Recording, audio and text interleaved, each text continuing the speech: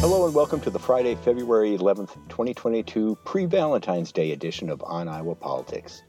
Support provided by New Pioneer Co-op, celebrating 50 years as Eastern Iowa's source for locally and responsibly sourced groceries, with stores in Iowa City, Coralville, and Cedar Rapids, and online through Co-op Cart at newpi.coop.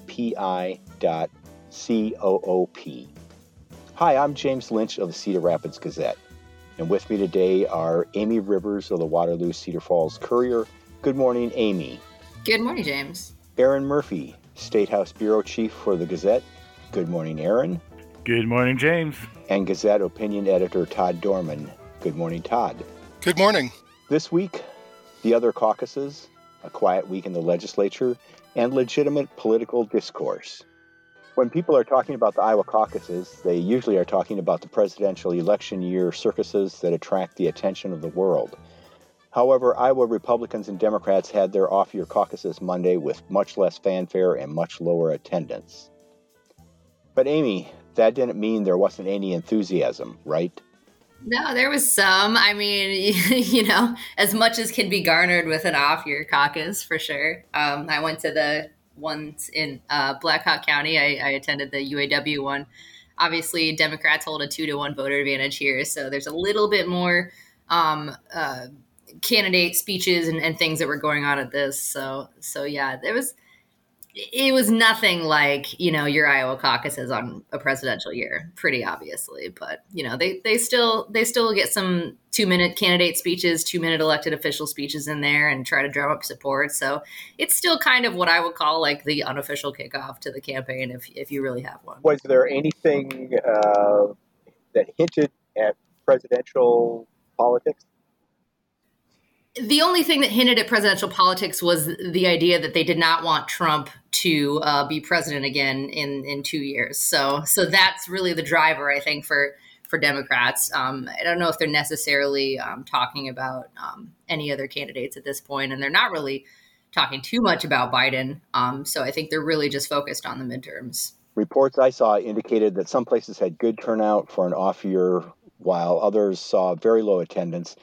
I guess that's to be expected. Party building isn't nearly as sexy as launching the next president. Yeah. Amy, you heard 1st District Democratic challenger Liz Mathis at the caucus you covered. She seems to think this race is competitive. Yeah, she's buoyed right now by a Cook Political Report that moved it from really solid Republican to only probably Republican. So that's part of it. She did mention on Monday that she was looking forward to trying to get out the 18,000 plus extra Democrats that are in the district versus Republicans. So based on her pretty decent fundraising numbers, obviously not the fundraising numbers that Hinson is pulling in, but they're not Dieter DeGier numbers. You know what I mean? Like she's running a pretty good race at this point. She's able to fundraise. She's got some polling that's moving in her direction. So I think all of that comes together and sort of is able to buoy her. And obviously we've got a lot of time till the next election. Overall, Todd, what's the takeaway from these caucuses, from any off-year caucuses? Well, I'm first of all, I'm surprised that they got the turnout they did when they were, going up against The Bachelor, which is on Monday nights. And I think there's broad bipartisan support, according to my research, that someone named Shanae is up to no good. So I don't know if that discussion bled into the off-year caucuses or not, but I think that's something. Is that a Bachelor reference that we're supposed to? Yeah, I think so. I'm not. My daughter went back to college. Otherwise, it would have been on TV in our house on Monday night. So I would have known more. So I'm giving you the few facts I could gather. So, but I suppose that it's sort of party organization and a little kind of a pep talk type situation as the election year starts, and Democrats would certainly need sort of a pep talk the way things are going. So if they came out of those caucuses feeling better about their chances, I think that would be a major accomplishment. But it's hard to say. Amy, given Todd's Bachelor reference there, were there any roses at the caucus? Liz got some good applause, so I think they would probably have given the rose to her. We also had Glenn Hurst there. He got a decent, at least people were listening to him generally. But I think maybe, he's got a tough road ahead of him, given that he's going to be taking on Abby Finkenauer, who is slightly more well known. So, and then the Republicans also had a caucus. We failed to mention that they spread theirs out a little bit just to give people a little closer caucus. But as a result, they had sort of, less turnout. And again, it's an off year. They don't have any elected officials in Black Hawk County that are Republicans. So that's also, going to be a factor in whether people come out. But I did hear that a couple former elected officials like Margaret Klein, who is a city councilor, was also there. So, yeah, not a ton of roses. And don't forget, you're competing against the Winter Olympics. So that's also a tough one. Oh, yeah, the Winter Olympics. That's right. Oh, yeah. It was a quiet week in the Iowa legislature. Well, it started quietly as lawmakers took the day off Monday so they could be back home in their districts for the caucuses. But, Aaron, they made up for the time off the next 3 days.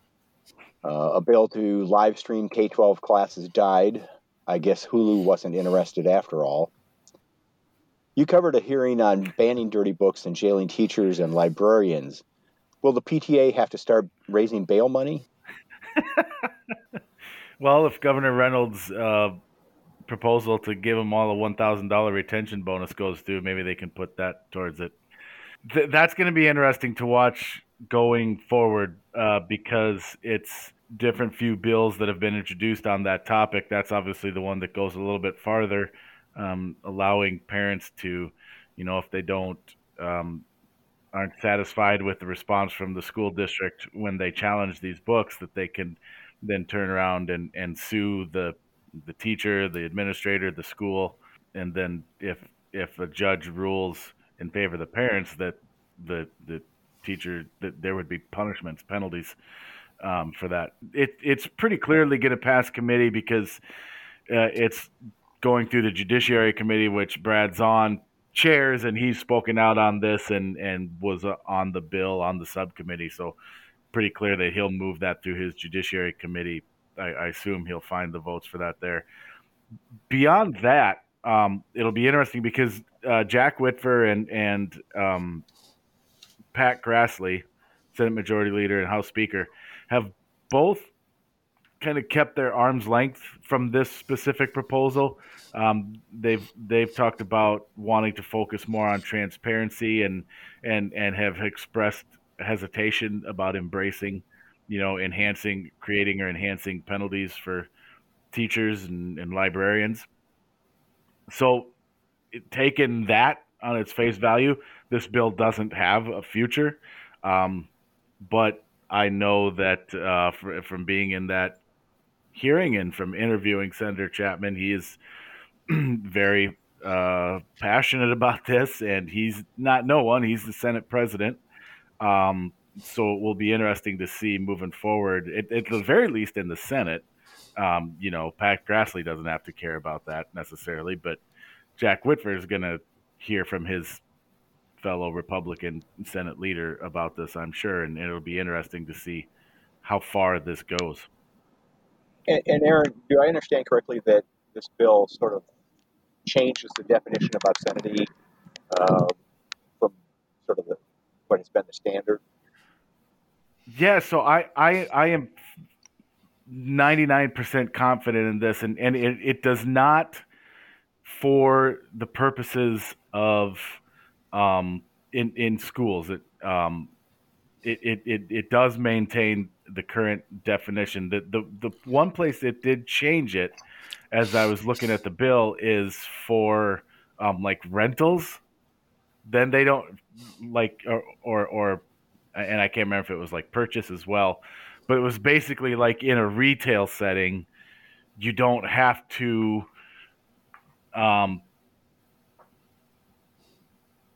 the whole part, and I apologize as I'm stumbling over to explain this, the current definition of obscene materials has what's in this kind of forgiveness that even if it may be deemed obscene to some people, if it has literary value or educational value, then it's not considered an obscene material.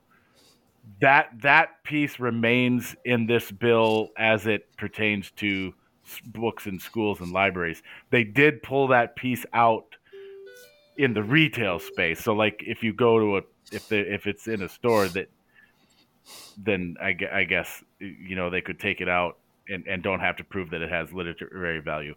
But as far as the piece of it in school, and that would be huge, because if that ever did get changed, because honestly, that's what's enabling districts right now to, say, no, we're going to keep these books around, is because they can say, yeah, there may be a passage here, or one image that's maybe a little graphic, but taken as a whole, and that's another phrase that's in that part of the law, taken as a whole, it has literary or educational value. So if that were to ever be removed, that would significantly change that debate. But as I understand it, that remains even under Chapman's bill. Folks championing medical freedom, not to be confused with free medical, are upset that they might have to wear a face mask or get vaccinated to protect themselves and others from a pandemic that has already claimed more than 912,000 American lives. Got a hearing, too. And folks worried that transgender girls will dominate the sports record books advanced a bill to require schools that get public funding to designate sports programs as one of the following: open to biological females, open to biological males, or coeducational. And in between that, the House approved $179 million in new money for K-12 schools. Anything in that list worth talking about, Todd? Amy? Maybe the fact that like you'll need to use some of those reserves for like lawyers to challenge the court cases that are come, because they might be stepping on more than one federal law. Well, there goes your tax relief. Yeah, Right. Exactly. I know a lot of Republicans are very worried now about girls' sports and women's sports, but I mean, let's face it. This transgender sports bill is. I mean, it's not about athletics. It's about politics. I think we all know that. I mean, this is an effort to target transgender kids with the hope that it whips up the base of the Republican Party, evangelicals and others that are made uncomfortable by this. I mean, I guess it's too bad they're uncomfortable, but it also they should be reminded that it's not really about them. It's about education and kids and civil rights. And we have a civil rights protection in Iowa for gender identity, although it doesn't apply to sports. So we've got a girls' union that has been dealing with this. I mean, the Civil Rights Code was updated in 2007. So we've had, 14, going on 15 years of gender identity protection. And this hasn't really become a real problem in Iowa. They can cite, an example in Pennsylvania or New Hampshire and this hypothetical situation where, 85 boys track runners transition and dominate the state track meet, which I think is a pretty big stretch to put it mildly. So, I mean, and we're seeing all of all of this crazy stuff around the state. I mean, I saw the Carroll School District had to put out a statement saying that they don't have litter boxes in their restrooms to accommodate students who identify as animals. The same rumor has gone around at Linn-Mar, where my kid goes to school. And as Aaron mentioned last week, he had the person from Iowa Falls or from Hardin County say that students are masturbating in the classroom. I mean, I think we've just kind of lost our minds in all of this. And this transgender bill is cut from the same cloth that people are just desperate to make their discomforts into law, and to target these kids who already feel like they have a target on their back. It's pretty shameful, frankly, but it's not surprising. I mean, the governor's advocated for this, and I have no doubt they'll probably end up passing it. I should just point out real quick for clarification and bookkeeping's sake. And one of the more interesting moments of that subcommittee hearing on the book on Senator Chapman's book bill, the young woman who apparently the student who apparently was the one who was I don't know what the verb here is, but she was sitting next to the student who apparently allegedly began masturbating during class, came and testified at that bill. So I think the larger point still here remains here, that a person who came to speak on school choice using one isolated incident as some broader issue of widespread students masturbating in public schools is, I think, still fair to point out is a little over the top and maybe even worth a little bit of the let's just be polite and say gentle ribbing it received online. But to in the interest of fairness and complete transparency, apparently that did happen according to this young woman who came and testified about it at the and so to answer your next question, intrepid listener, what does that have to do with books? Yep. I think and obviously I'm just reporting this. I'm not saying this from my perspective, but I think the link that was trying to be made, and we heard a couple speakers at that meeting say it, is that these books are creating a culture in our children that it's the whole downfall of society thing. So this kid was masturbating in class because these books are in libraries. I thought kids have been masturbating in class for years. I thought the downfall of society, wasn't it? I thought jazz did that, or maybe rock and roll. It was also jazz. Elvis is hip. Well, and one more point about the transgender bill. I mean, this is just a scare tactic, and we've seen these are the same folks that years ago told us that we couldn't let same-sex couples adopt children because it would harm children, and then we couldn't let them get married because it would destroy traditional marriage. Now, people would be marrying lawnmowers, right? Yeah, exactly. So now that if we have transgender rights, it's going to destroy women's sports.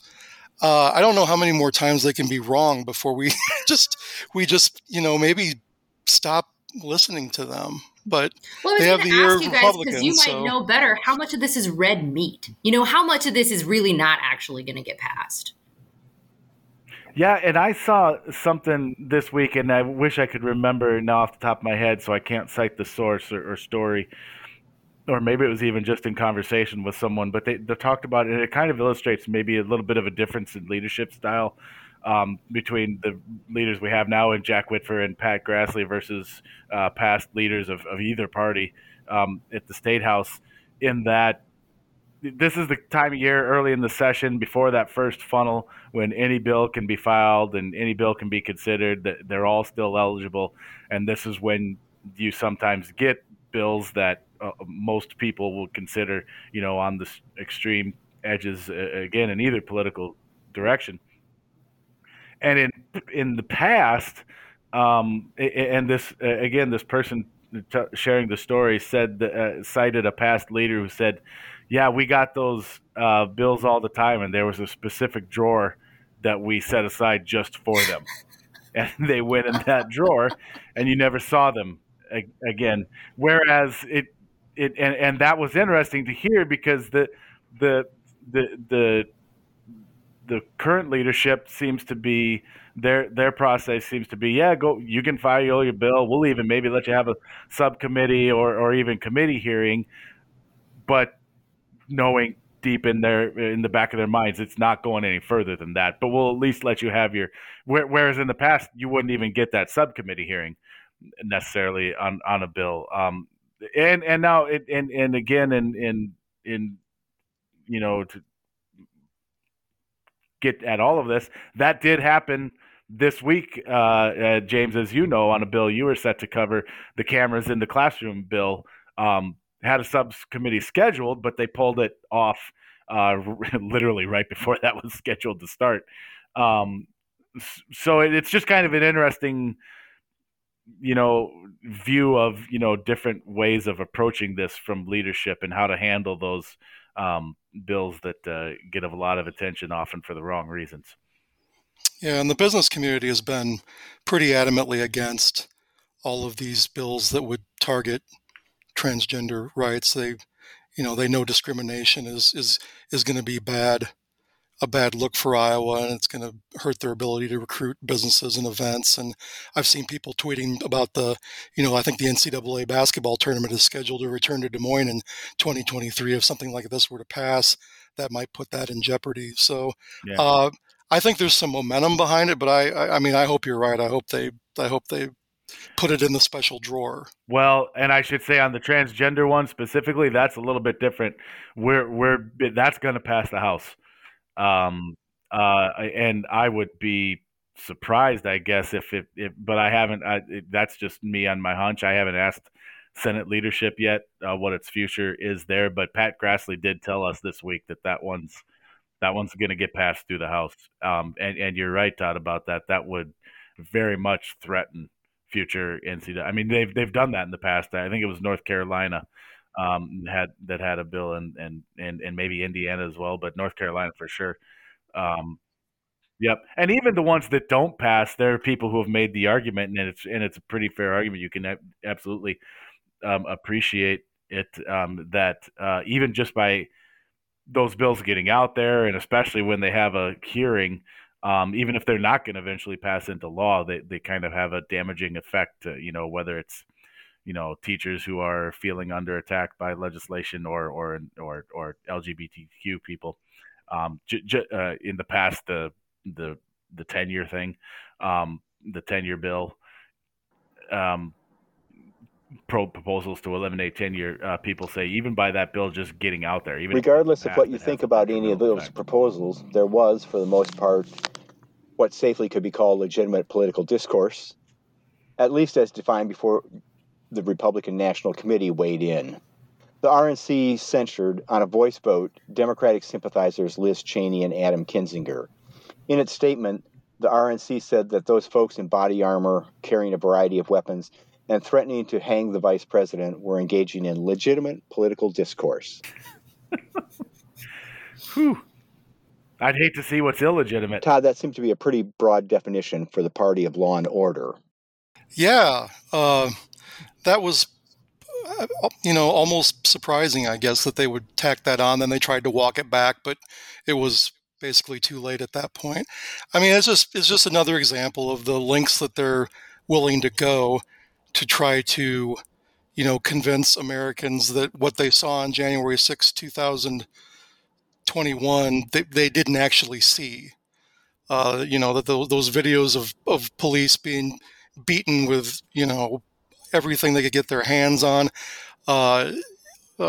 flag poles, people with Confederate flags in the Capitol, people trying to smash into the House chamber and entering the Senate chamber, and vandalizing offices and spray painting inside the Capitol. Some defecating done. There was defecating too. There was, which is I saw legitimate. someone that's in trouble. They had a video of themselves in the Capitol, yelling some stuff, and then so they broke into the Capitol, took a video of themselves breaking into the Capitol, and then decided they'd take a video of themselves smoking marijuana in the Capitol. So, I mean, some of these folks were not thinking clearly, but they didn't send our brightest that day. Yeah, and there's a rift in the Republican Party. There are Republicans who don't agree with this, but the problem is they're either tap dancing around it or just remaining silent, while these other folks who want to revise the history are sort of in charge of the messaging and grabbing most of the attention. And the base loves it. Polls show they believe the election was stolen and that Donald Trump isn't responsible. And Chuck Grassley got a question the other day at a town hall from someone who asked him about the FBI being in charge of the whole thing, the insurrection. Three-letter government agency again. And he sort of stepped around it and didn't really, there was no John McCain moment where he's like, "You're wrong. That's not right. That is not right. You're wrong." Nothing like that happened. So, yeah, I mean, this is the strategy to sort of de-emphasize that this was a big deal and, sort of protect President Trump and show your loyalty by doing so. Senate Minority Leader Mitch McConnell seemed to disagree with the RNC. He rejected its characterization of the January 6th attack, calling it, quote, a violent insurrection for the purpose of trying to prevent the peaceful transfer of power after a legitimately certified election from one administration to the next, end quote. Aaron, is McDonald's target the RNC or is Old Crow using this as another jab in his running feud with former President Donald Trump? Maybe a little of both, which is usually my answer to almost all questions. Yeah, I mean, Mitch McConnell has been so interesting on this. He's, depending on your viewpoint, if you want to be generous, you could say he's trying to answer honestly when he can and still protect the party. When he feels that's also necessary, and a maybe more cynical or skeptical view might be that he's just trying to have it both ways and tap dance down that fine line. But he has been interesting to watch on this, in that in cases like this, and this isn't the first time, that he has kind of said the things that, if we're being honest here, we need more people and especially more Republicans to say it clearly on this and what happened that day. He has been willing to say those things. Does even he say it often enough or go far enough? I think that's a fair question or argument too. But he's at least been out there a couple times and on the record, and has been willing, to your point, James, to take on and challenge and push back at President Trump on this.